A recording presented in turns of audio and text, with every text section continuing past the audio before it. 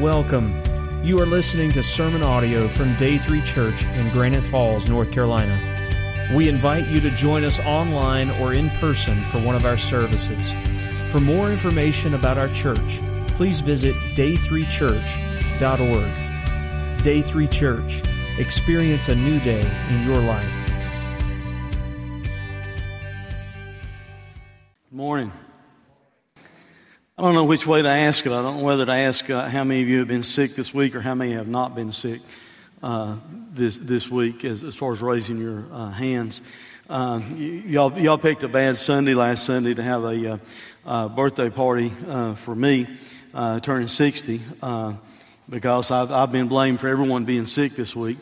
After I've walked around seeing people.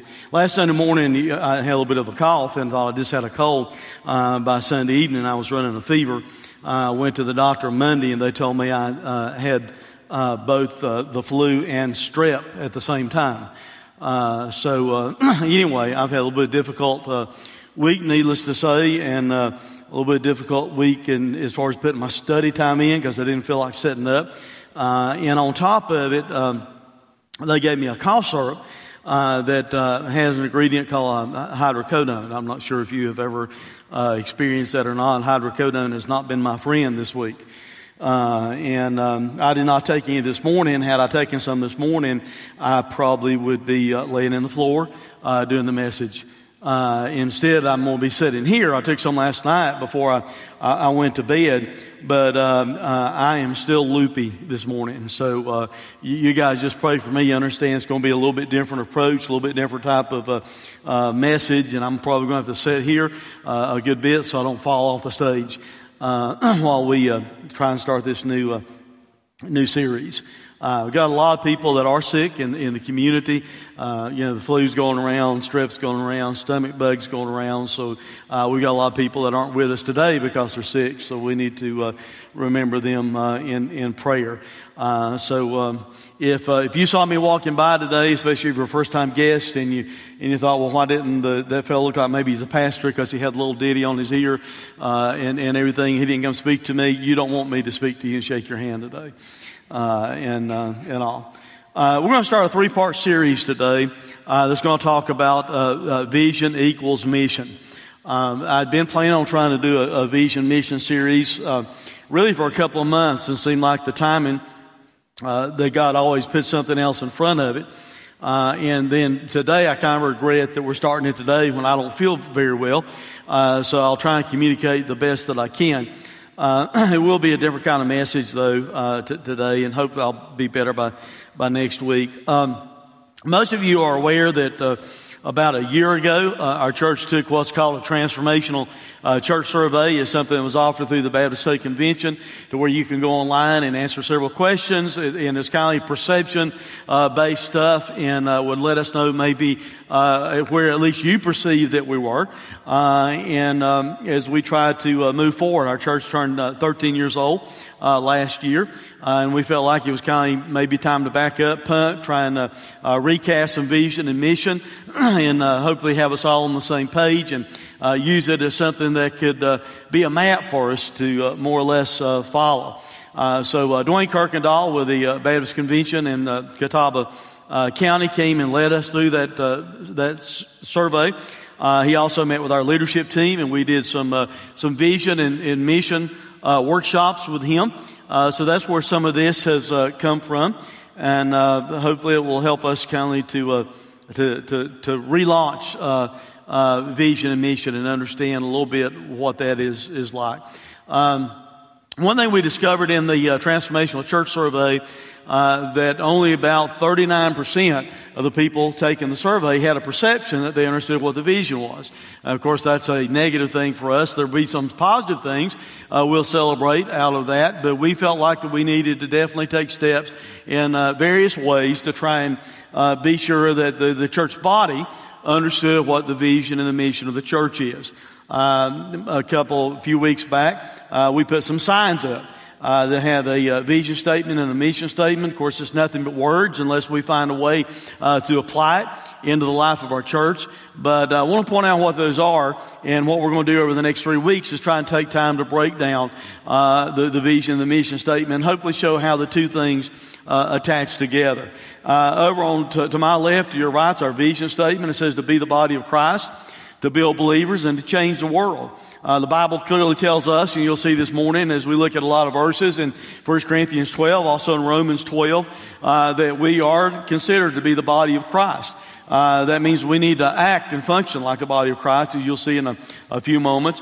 One of the goals that we're given in the New Testament is to build each other up. So we need to be building believers. And in the process of being the body of Christ and building each other up, something else ought to be taking place, and that's where we're changing the world. We're transforming people in the world by us sharing the gospel as we grow up and live out our faith before them. Our mission statement over on the other side is to connecting with God, connecting with others, and connecting others with God. Hopefully you'll see how these two things fit together as we go through this series. We need to be connecting with God because we're part of His body. It only makes sense, as you'll see also in the message today, we need to be connecting with Him. If we're going to be building believers up, we have to take time to connect with believers. Also to connect with others if we're going to impact their lives and build each other up. And if we're going to change the world, we're going to have to connect other people with God in order to transform the world that we live in. I don't know if you guys are already as sick of the political season as I am.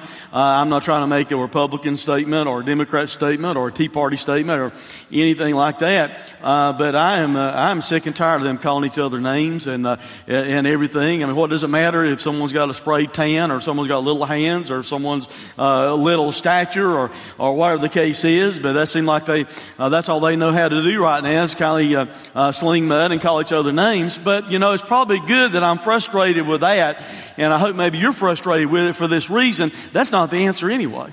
You recognize that? That's not going to fix our world. That's not going to fix our culture. The only thing that's going to fix our world is Jesus. And us being as connected to Him as we should be as believers, and us allowing God to work through our lives to change the lives of others. So that being said, what we're going to do today is take the first part of the vision statement, which says be in the body of Christ.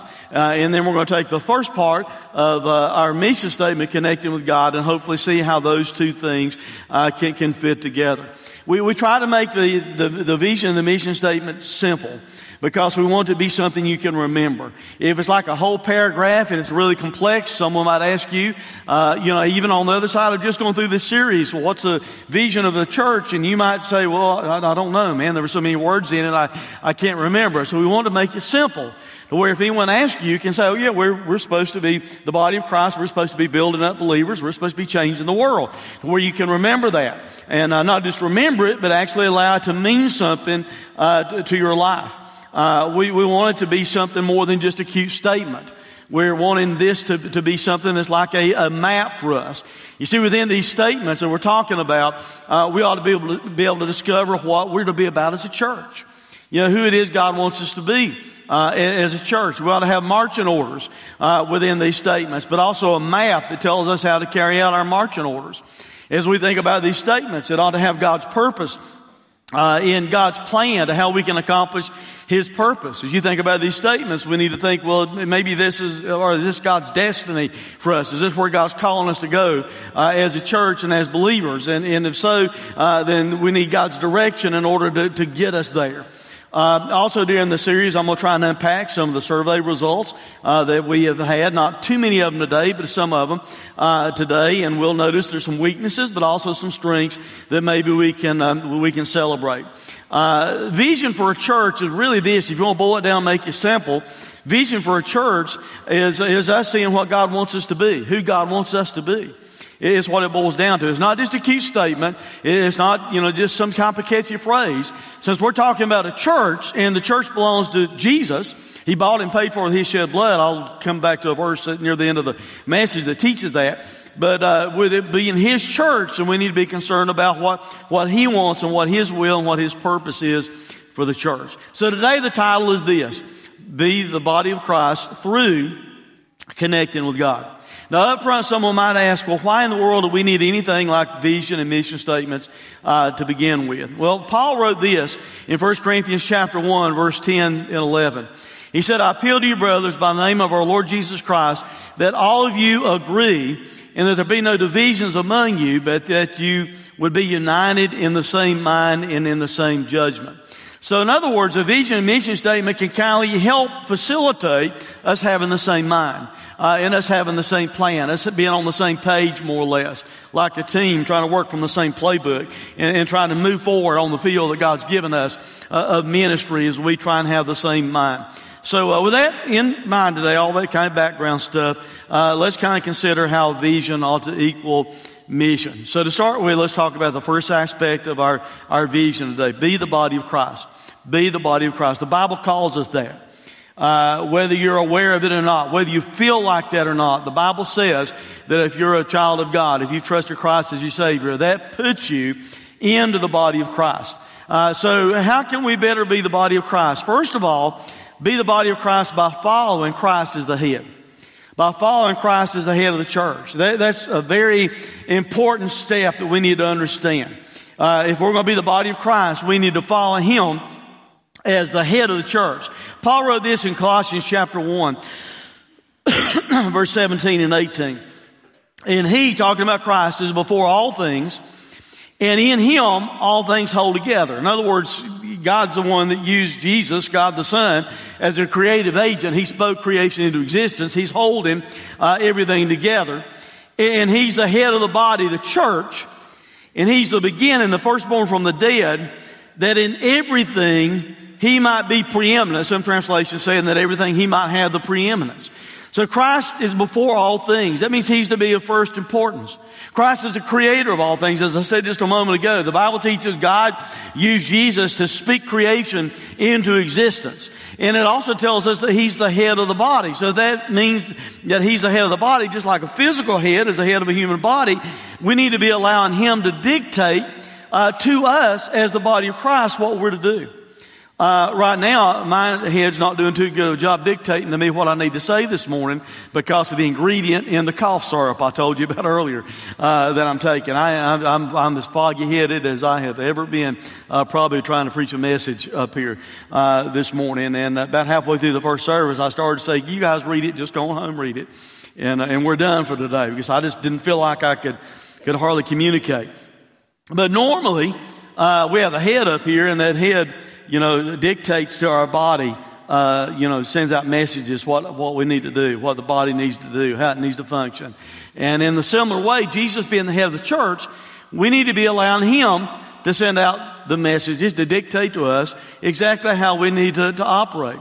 The way you might ask that question might simply be this, who's the head of the church? And the answer to that would be Jesus.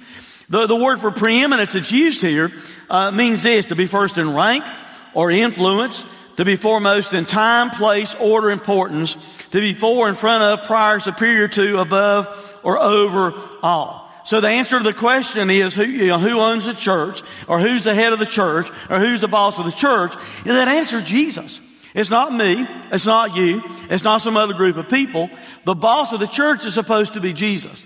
Now, it's easy for us to say that. And I want to recognize that and camp out there just for a moment. It's really easy for us to have in a vision statement that Jesus is the head of the church, and we're supposed to belong to the body. He's the head, and we're supposed to belong to the body and do what Jesus tells us to do. It's easy for us to doctrinally say that. For us to say, we know the Bible says that Jesus is the head. The issue is this. The issue is application. Not only do we need to say that Jesus is the head, we need to act like Jesus is the head. We need to allow Him to communicate to us what we're supposed to be about. Once again, it's not my whim. It's not what culture tells us we ought to be about. It's what Jesus as the head of the body tells us that we need to be about. We need to follow Him because He's the head of the church. He's the one that ought to tell us what we're to do. Amen? You believe that? I mean, He's the only one going to give us perfect information anyway. I'm flawed, you're flawed, everyone's flawed if we don't get our information from Him in His Word. So up front, we need to understand that if we're going to be the church He wants us to be, we need to let Him be the head of the church. We need to follow Him as the head of the church. Secondly, not just following but you need to be functioning as a member of the body of Christ. You need to be following Him as the head, but you need to be functioning as members of the body of Christ. There's several verses that in the first service I read through all of them. I don't think my voice will make it in this second service if I read through all the verses. So I'm going to tell you guys, you probably need to go home and read some of this. But I'm going to talk through some of it and hopefully make the best points I can this morning with the way I'm feeling. And you go from there. But in 1 Corinthians chapter 12, there's a lot in that passage of Scripture about how the body, talking about the church, is made up of many members. And yet, even though there's many members, we make up that one body. We've all been baptized into one body, it tells us. We've all been made to drink of the same one Spirit, the one Holy Spirit of God. And that puts us into that one body. It tells us again, verse 14 and 16, the body doesn't consist just of one, but of many. And it tells us that we can't say because I'm not that part of the body, that I don't really belong to the body. It says there that a hand can't say, I don't belong to the body because it wasn't a foot, or vice versa. Or an ear can't say because I'm not an eye, I don't belong to the body. But I want you to notice what it says in verse 27. It says, now you are the body of Christ and individually members of it. So that's telling us as believers, if you know Christ as your Savior, you're part of the body of Christ. And while it's one body, we all individually make up the various members of the body of Christ. In other words, we ought to function, we ought to operate as a body of Christ. Now, there are two main ways I want to say that we ought to do that. Lynn, if I fall, you can come help me back to my chair and everything. I'm not joking a whole lot, guys. You probably think I am, but that medicine, something else. But anyway, either that or I'm not used to strong stuff like that. But I want us to talk about unity, and I want us to talk about ministry. Unity and ministry. We need to function in unity, and then in a minute I'll point out how we need to function in ministry. We need to function in unity because, one, we're connected together and we're supposed to, just like a human body. It is connected together. We as believers are connected together. In 1 Corinthians 12, 21 through 26, he says again the same thing I referred to a moment ago. The eye can't say to the hand, I don't have any need of you. Or again, the head to the feet, I have no need of you. On the contrary, the parts of the body that seem to be weak are indispensable. Now, I'm not going to read all that, but come down to verse 25, and it says that there be no division in the body, but the members may have the same care one for another. If one member suffers, all suffer together. And if one member is honored, all rejoice together. What he's basically saying is this. Just like a physical body is made up of various parts, so is a church made up of various parts. Just as God planned that there are different purposes and different functions within the body, so He planned that also within the church. And we need to recognize as believers we've been brought together. We've been unified together. That means we don't need to be allowing things for division or to take place instead of someone getting upset that someone's being honored, or if someone hurts and somebody else isn't hurting. We need to view ourselves as part of that same body. If one person is honored, we ought to rejoice that one person has been honored. If one person is hurting, they're going through a difficult time, we all ought to hurt because we're unified in one body. We're connected together. So in unity, we need to feel the same stuff for each other. We need to care for each other as we should. We did a series a little bit over a year ago that talked about the church and what the church looked like. And in with that, one illustration I gave you, talking about the physical body. Imagine what would happen if part of the physical body all of a sudden decided, I'm going to keep the nutrients for myself. You know, I'm not going to pass it on to the next cell. I'm not going to pass it on to the next part of the body. What would happen is this. You'd have sickness and disease and attrition set up in the body if part of the body decided, I'm going to keep it all for myself and not pass it on. The same thing happens in the church. We're not healthy as we ought to be as a church if we get exalted in pride, or we think we're more important than someone else, and we try and hold everything into ourselves instead of caring for each other as we should. Then the church will not be as healthy as it should be either. Think about a body, a physical body, being really conflicted for a moment. In other words, if a physical body were to be so conflicted, part of that body wants to go this direction, at the same time, part of the body wants to go this direction. A human physical body, what you have is something that looks very spastic and very uncoordinated. And regrettably, that's the picture that the church gives many times, because part of the bodies want to go this direction, part of the bodies want to go that direction. Instead of being in unity and recognizing the part of the same body called to the same purpose, it looks very odd to the world around us. It looks very spastic to the world around us, because we're not caring for each other as we ought to. We're not functioning as we ought to as a body. So not only should we function in unity, because we ought to be connected together, we ought to function in ministry also, and that's the second aspect I told you I wanted to talk about. The reason we need to function in ministry as one body is because we're more effective together. We're more effective as all of us ministering together than we are if we try and minister separately. I've used this before, and you've heard me allude to it. There's some churches out in America over the last few years. This is called mega churches that become mega churches, and it's real easy for us to look at a mega church and see, well, they've got 100 people on staff. And think, my goodness, what they ought to be able to accomplish if they've got 100 people on staff. But you see, that church that has 100 people on staff, they also have probably 10,000 people attending in worship. You want to hug while you're up here? You want to kiss while you're up here? Okay. Oh, I'm afraid I'm going to fall. Thank you. Now my voice goes because it's cold water. It'll be her fault. And, But a church, think about that. If a church is running 30,000 people, you might think there's no churches. There are. There are churches in America that run 30,000 people on Sunday. Even if they had 100 people on staff, what can accomplish the most? 100 staff people or 30,000 people? 30,000 people. And even in a church our size, we've got 2 full-time staff, 2 part-time staff.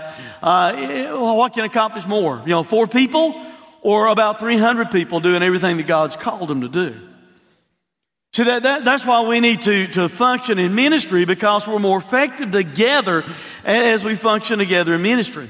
In verse 17 of chapter 12 through 20, it says, if the whole body were an eye, where would be the sense of hearing? If the whole body were an ear, where would be the sense of smell?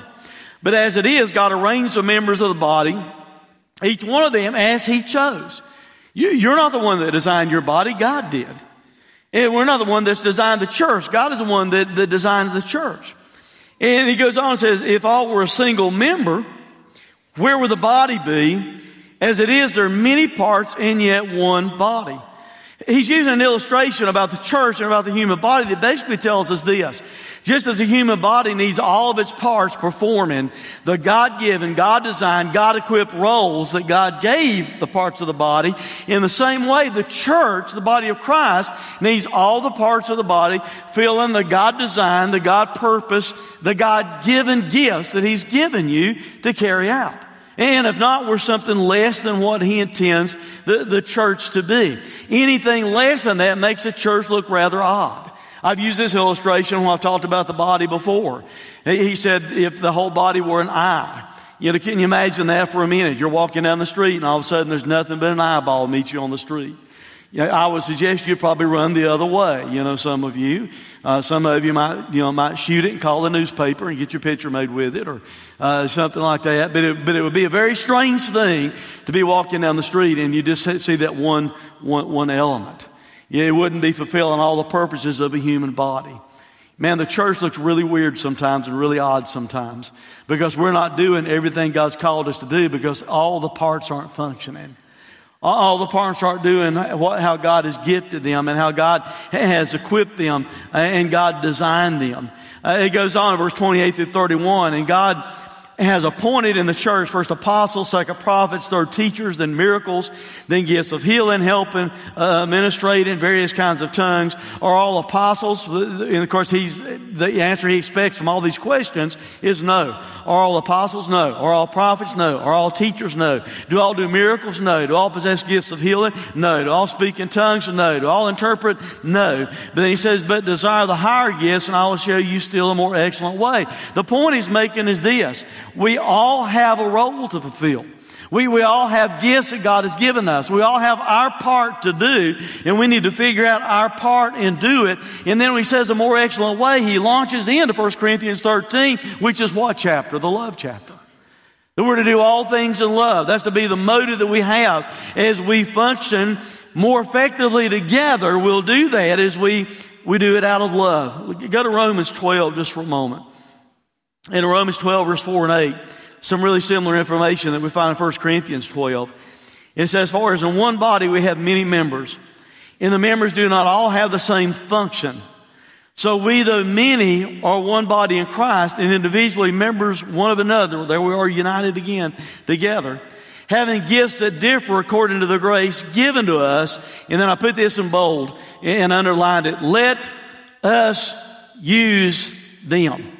And then he goes on and he specifies if prophecy, then you're to do the prophecy in proportion of the ability that God's given you, in proportion of your faith.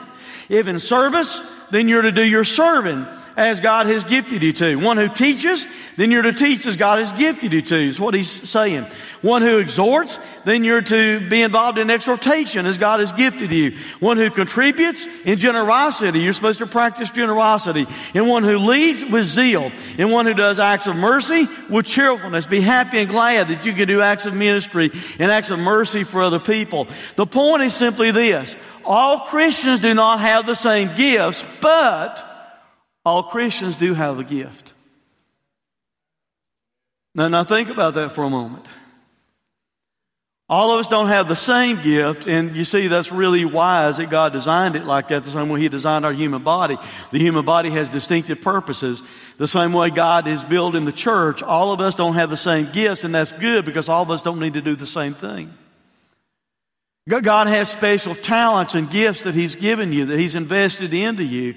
And all of us need to use our gifts. We need to use them. That's the point He's making when He said, let us use them. We need to use the gifts that He's given us, combined with the body, combined with others. So in cooperation together, in coordination together, we can be the body of Christ. We can be all that He wants us to be because everyone is doing their part. Everyone is doing their role. Each member of the body at Day 3 Church, bringing it down to a local church format. Each person that's a member of Day 3 Church is important. And each person has an important role. I won't call a name right now or anything, but a friend of mine in the church, sometimes if he'll want to mention something to me or ask me something about it, he'll start in like this. And he said, well, I know it's not any of my business because like I'm not on the leadership team. And I'll stop him and I'll say, don't you say that again. It is part of your business because you're part of the church. Amen? All the church is important. You know, and all of us, all of us ought to have input, but not just input by thoughts or by complaints or by critique. We ought to also have input by what we do and how we minister, because each person is vitally important, and we want each person to learn how to serve at Day 3. One thing we also found out in the Transformational Church Survey is that we need to do a better job building future leaders. We need to do a better job helping people mature in their faith. And that's probably not just true of us guys. That's true of the church as a whole. I talked to Dwayne after we took the survey, and he said you'd be surprised how many churches don't have anything to celebrate at all after they go through that survey. And all. But we discovered, by reading through the survey that we needed to find a better, more consistent system in trying to raise up, leaders. We had from day one, in Day 3 Church, we'd had some membership training. Our problem was we weren't as consistent with it, and we weren't always making it through all the levels of the membership training. What we used to have was something we called 101. And in 101, I would kind of teach about salvation and church membership, the Lord's Supper, and baptism, what that meant, and talk some about how the church was structured, and some about how to become a member. Then there was a second level that was being taught that would teach people how to grow as a Christian. That would be offered at a completely different time.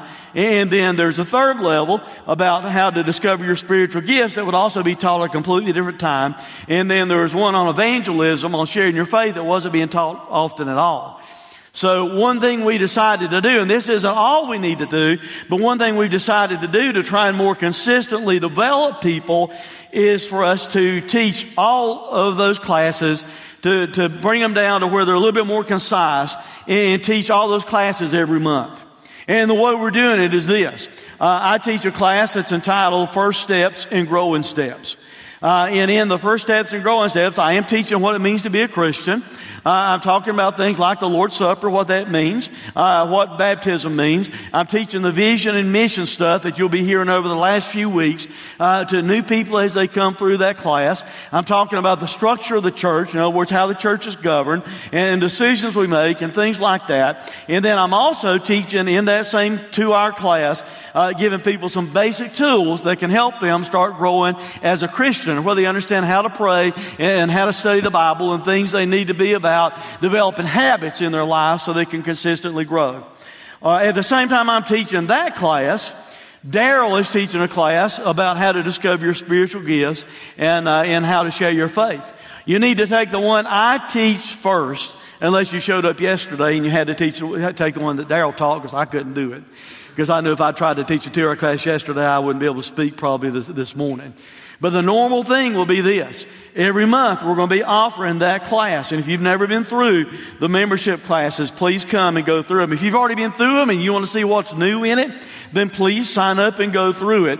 Because every month there's going to be a Saturday to where I will be teaching First Steps and Growing Steps. And then if you've taken that class, the next month you can take the serving steps and the sharing steps and learn more about how God wired you, how you can serve in this church. Daryl will help you find a way to plug into serving in the church, and also learn some basic ways about how to share your faith to where you don't feel like you don't have the ability to tell someone else how to come into faith in Christ. So we're trying to do that on a consistent basis, unless I'm sick like I was yesterday, to where that will happen every month. Now that's not all we need to do, but that's part of what we're wanting to do to try and fix a better system for us to where we are helping people move along in their faith. So our vision is that. Our vision is being part of the body of Christ.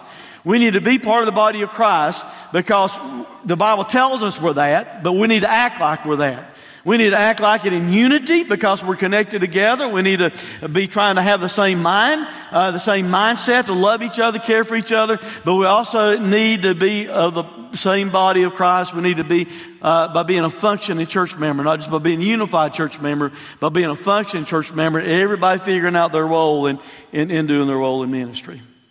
Now let's see how the mission part, the first part of the mission statement, fits in with what I've just talked about. Because the mission statement is this. The first part of the mission statement we're looking at today is connecting with God. Here's the vision once again. The vision is be the body of Christ. The mission is connecting with God. I will submit to you, if we're going to be the body of Christ and know what that means, we better be connecting with God. You understand how logical that is, how that fits together? How can I understand what it is to be the body of Christ if I'm not taking time to connect with Him? If I'm not connecting with Him as I should? The vision of being the body of Christ is encouraged and enhanced by us connecting with God. You see, it's only logical if we're the body of Christ, we need to connect with the head. We need to be finding out what the head wants to communicate with us. We need to be spending time connecting with God in order to understand what being the body actually means. Now let me illustrate it like this. If you take a human body and you disconnect it from its head, it's not going to function very good, is it? Not very long and not very well at all if you disconnect the human body from its head.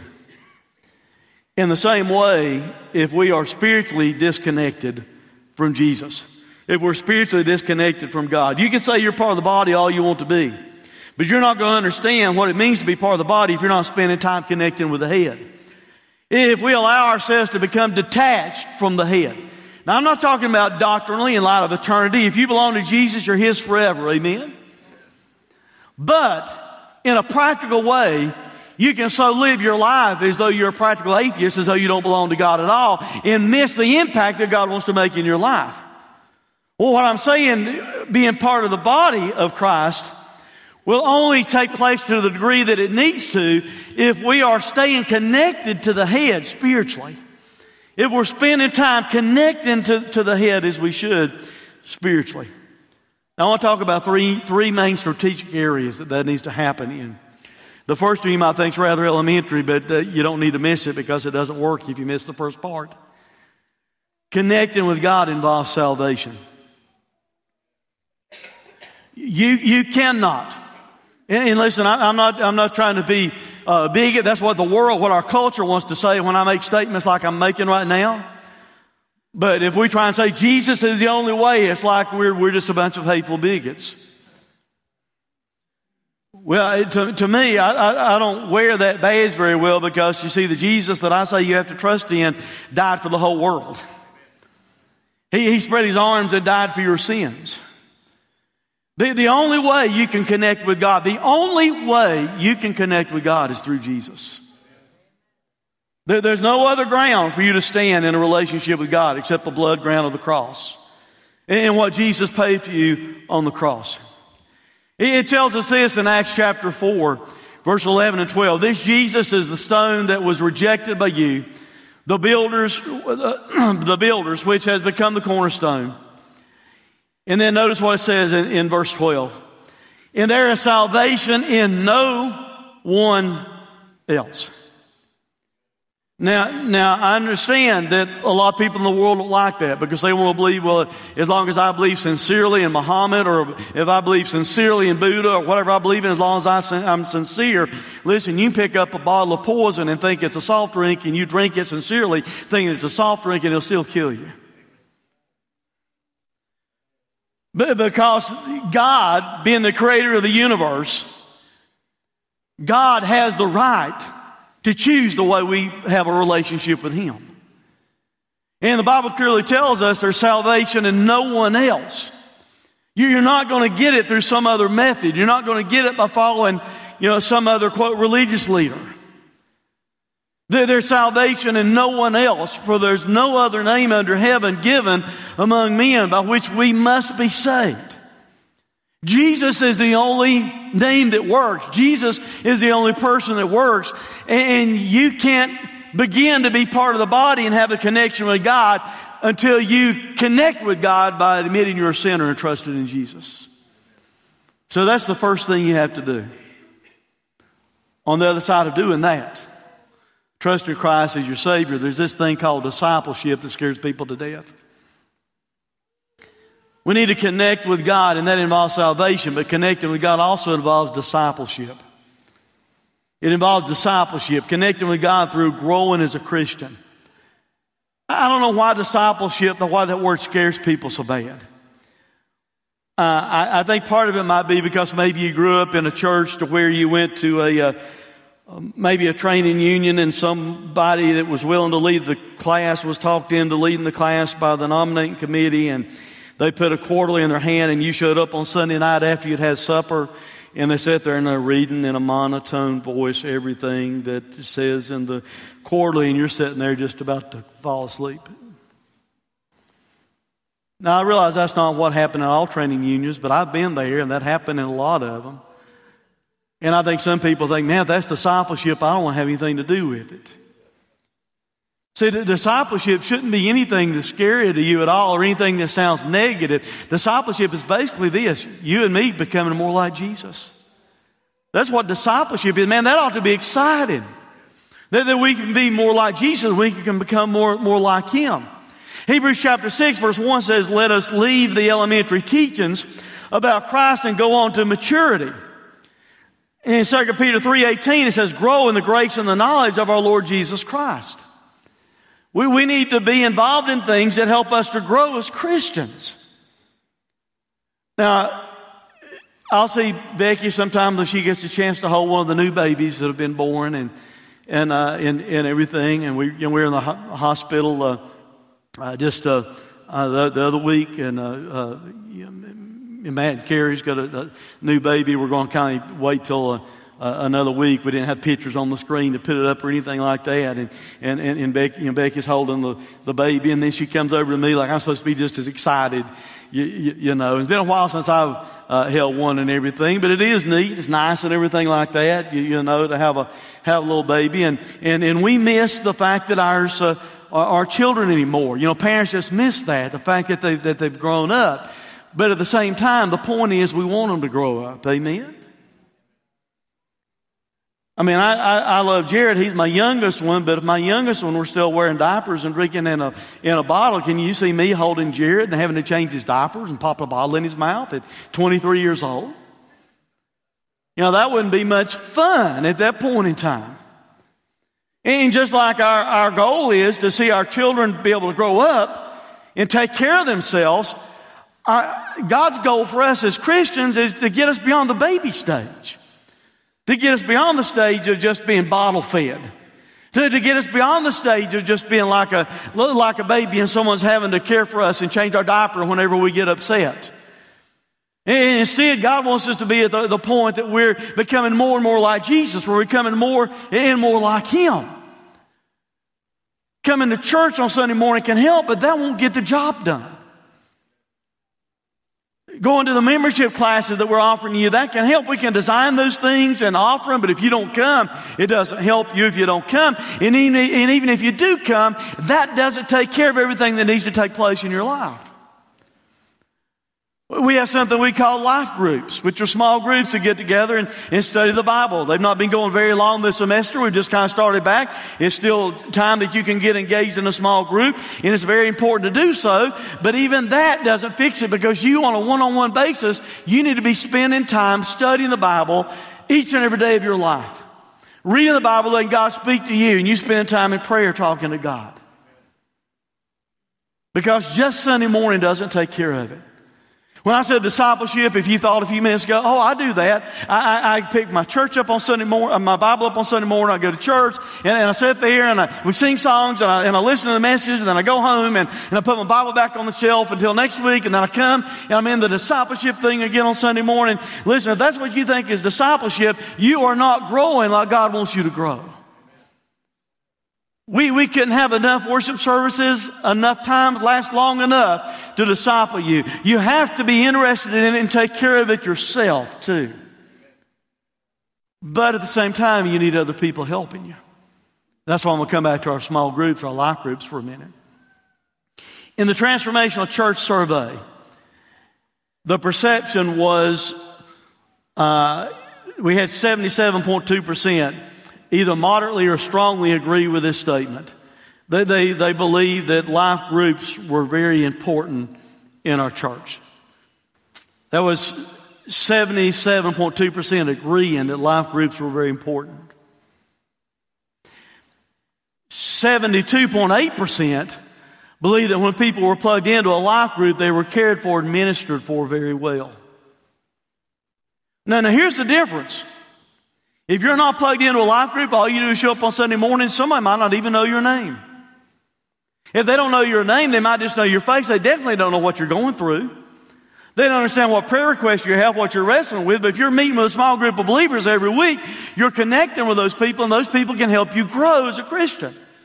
And when you're going through tough times, they know you're going through tough times. You can share with them, and they can follow up with you and care for you. But you see, that don't happen, will not happen in the confines of a large worship service. You want to know how many people I think ought to be involved in a small group? 100% of the people that are part of Day 3 Church ought to be involved in a small group. And those that are involved in a small group will tell you the difference it makes in their lives, because I see them posted on Facebook. And things like that, the difference is taking place. But you have to buy into it. You have to be willing to do it. So 72.8% believe if you're plugged into a small group that they're cared for very well. But only 52.2% agreed moderately or strongly that new people are taught the importance of community with other believers. Now that's perception. I've got a little bit different perception myself, because I know kind of what I say week in and week out and stuff. And part of my perception is some of you don't listen. You know.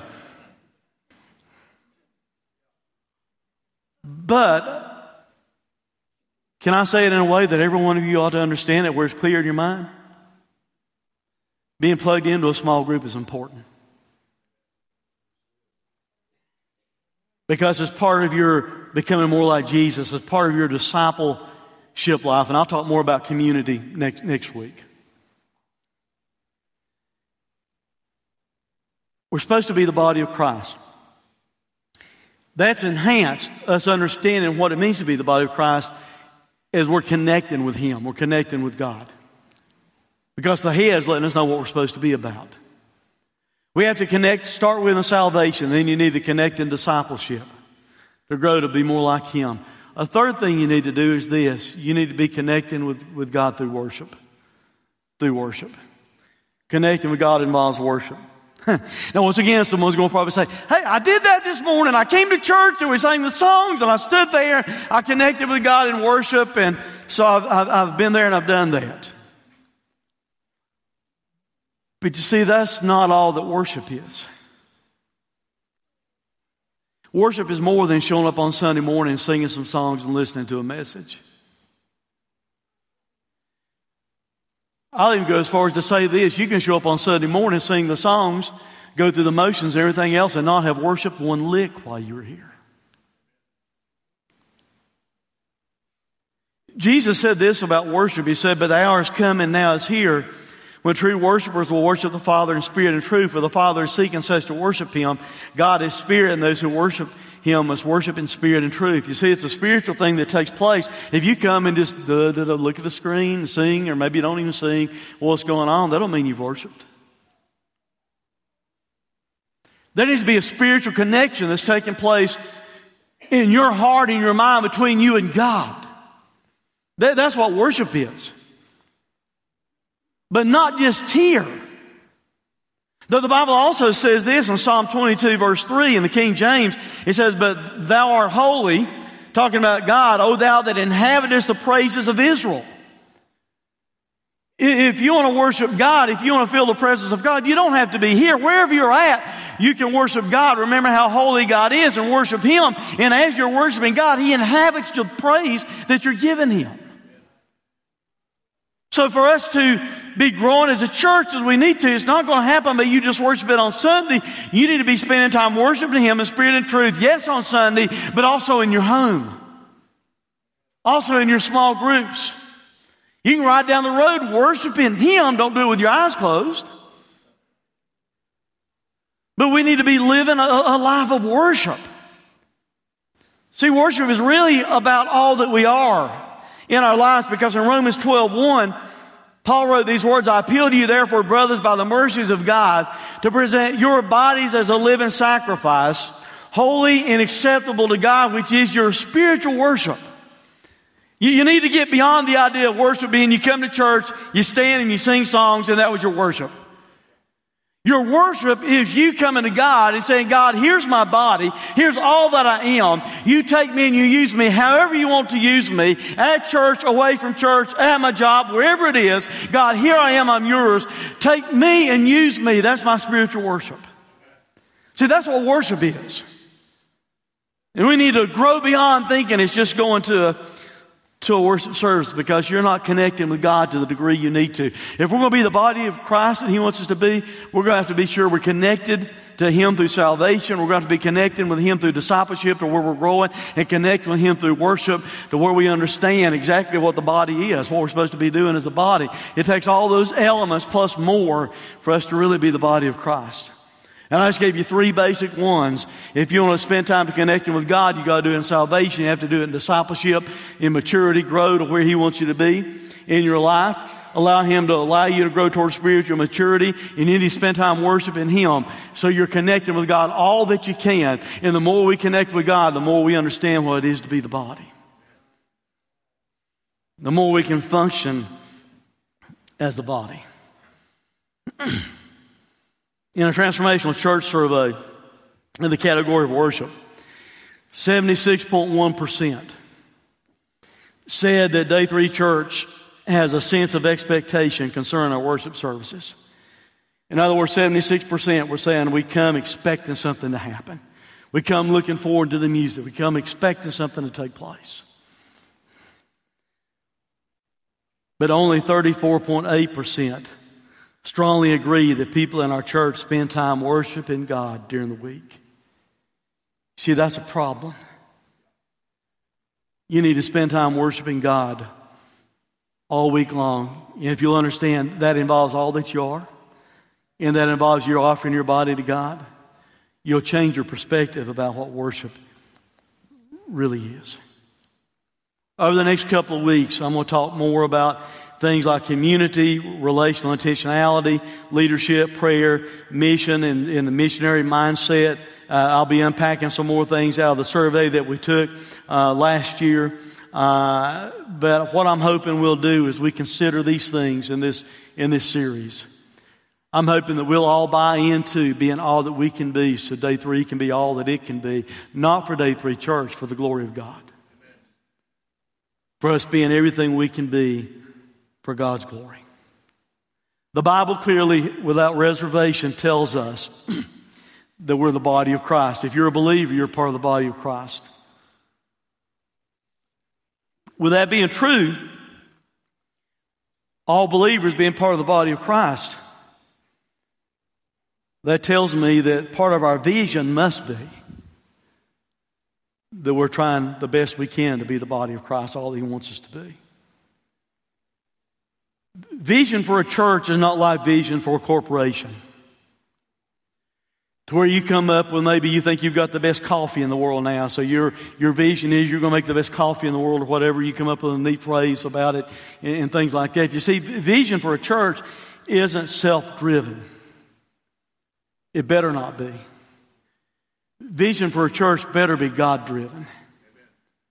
It better be based in the eternal purposes of God.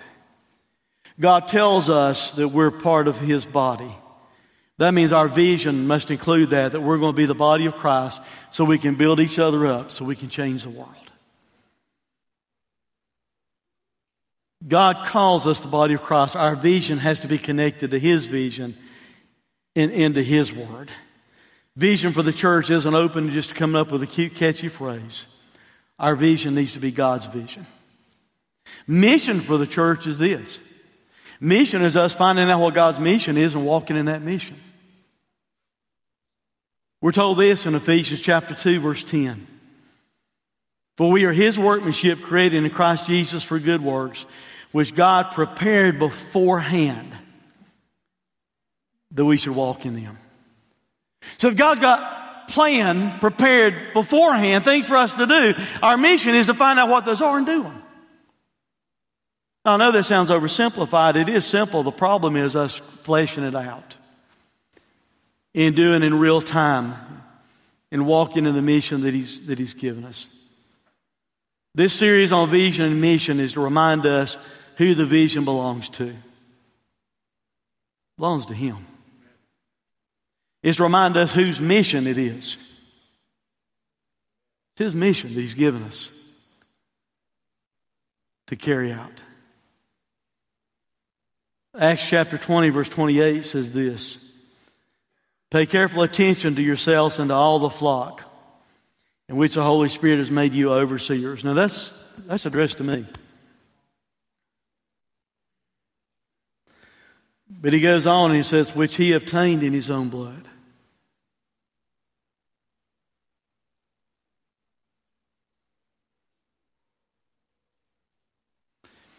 You want to know why we need to be concerned about a vision? And why we need to be concerned about a mission? You want to know why Day 3 Church even needs to exist?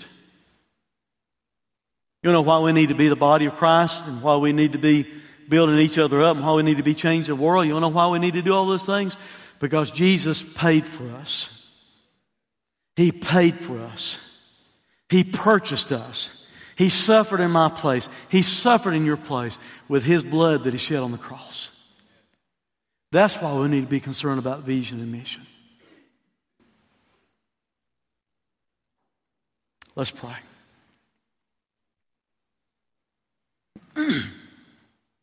Father, forgive us when we just operate day in and day out as individuals or as a church, as though we've got the right to do so without checking things with our head. Father, help us to understand that Jesus is the head of the church.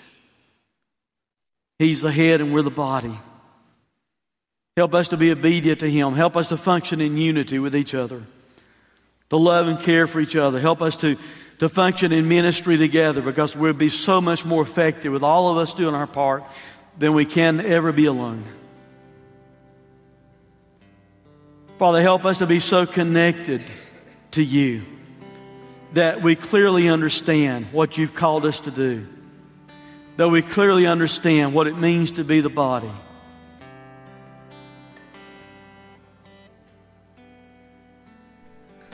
Father, if there's someone this morning in this place that has never said yes to Jesus, I pray right now You'd make them honest before You, and that they would admit to You they can't save themselves,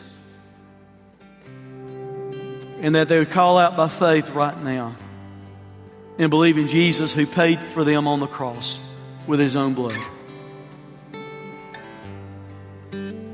Father, I pray for those of us that already know Him. Help us to be busy about doing what You've called us to do. For it's in Christ's name I pray. Amen. If you don't know Jesus as your Savior, why not this morning, before you decided, well, let's just go have lunch, let's go take off, let's go somewhere. There's something more important that needs to take place in your life if you don't know Christ. Why not trust in Him who died on the cross for you this morning?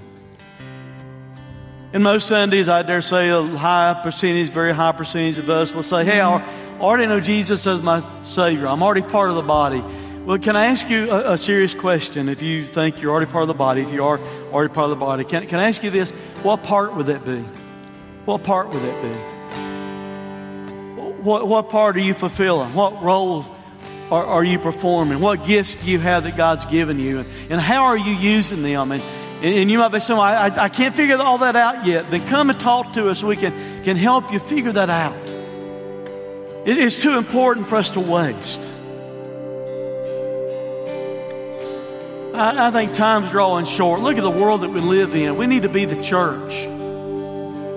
We need to be all that God's called us to be. And if you need help figuring out what that means in your life, please come and talk to us.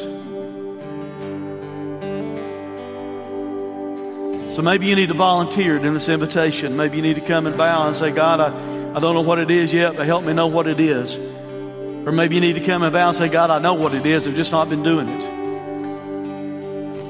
Here I am. Here's my sacrifice. Here's all that I am. Here's my body. Here's my worship, my spiritual worship to You. God, take me and use me however You want to use me. Please stand.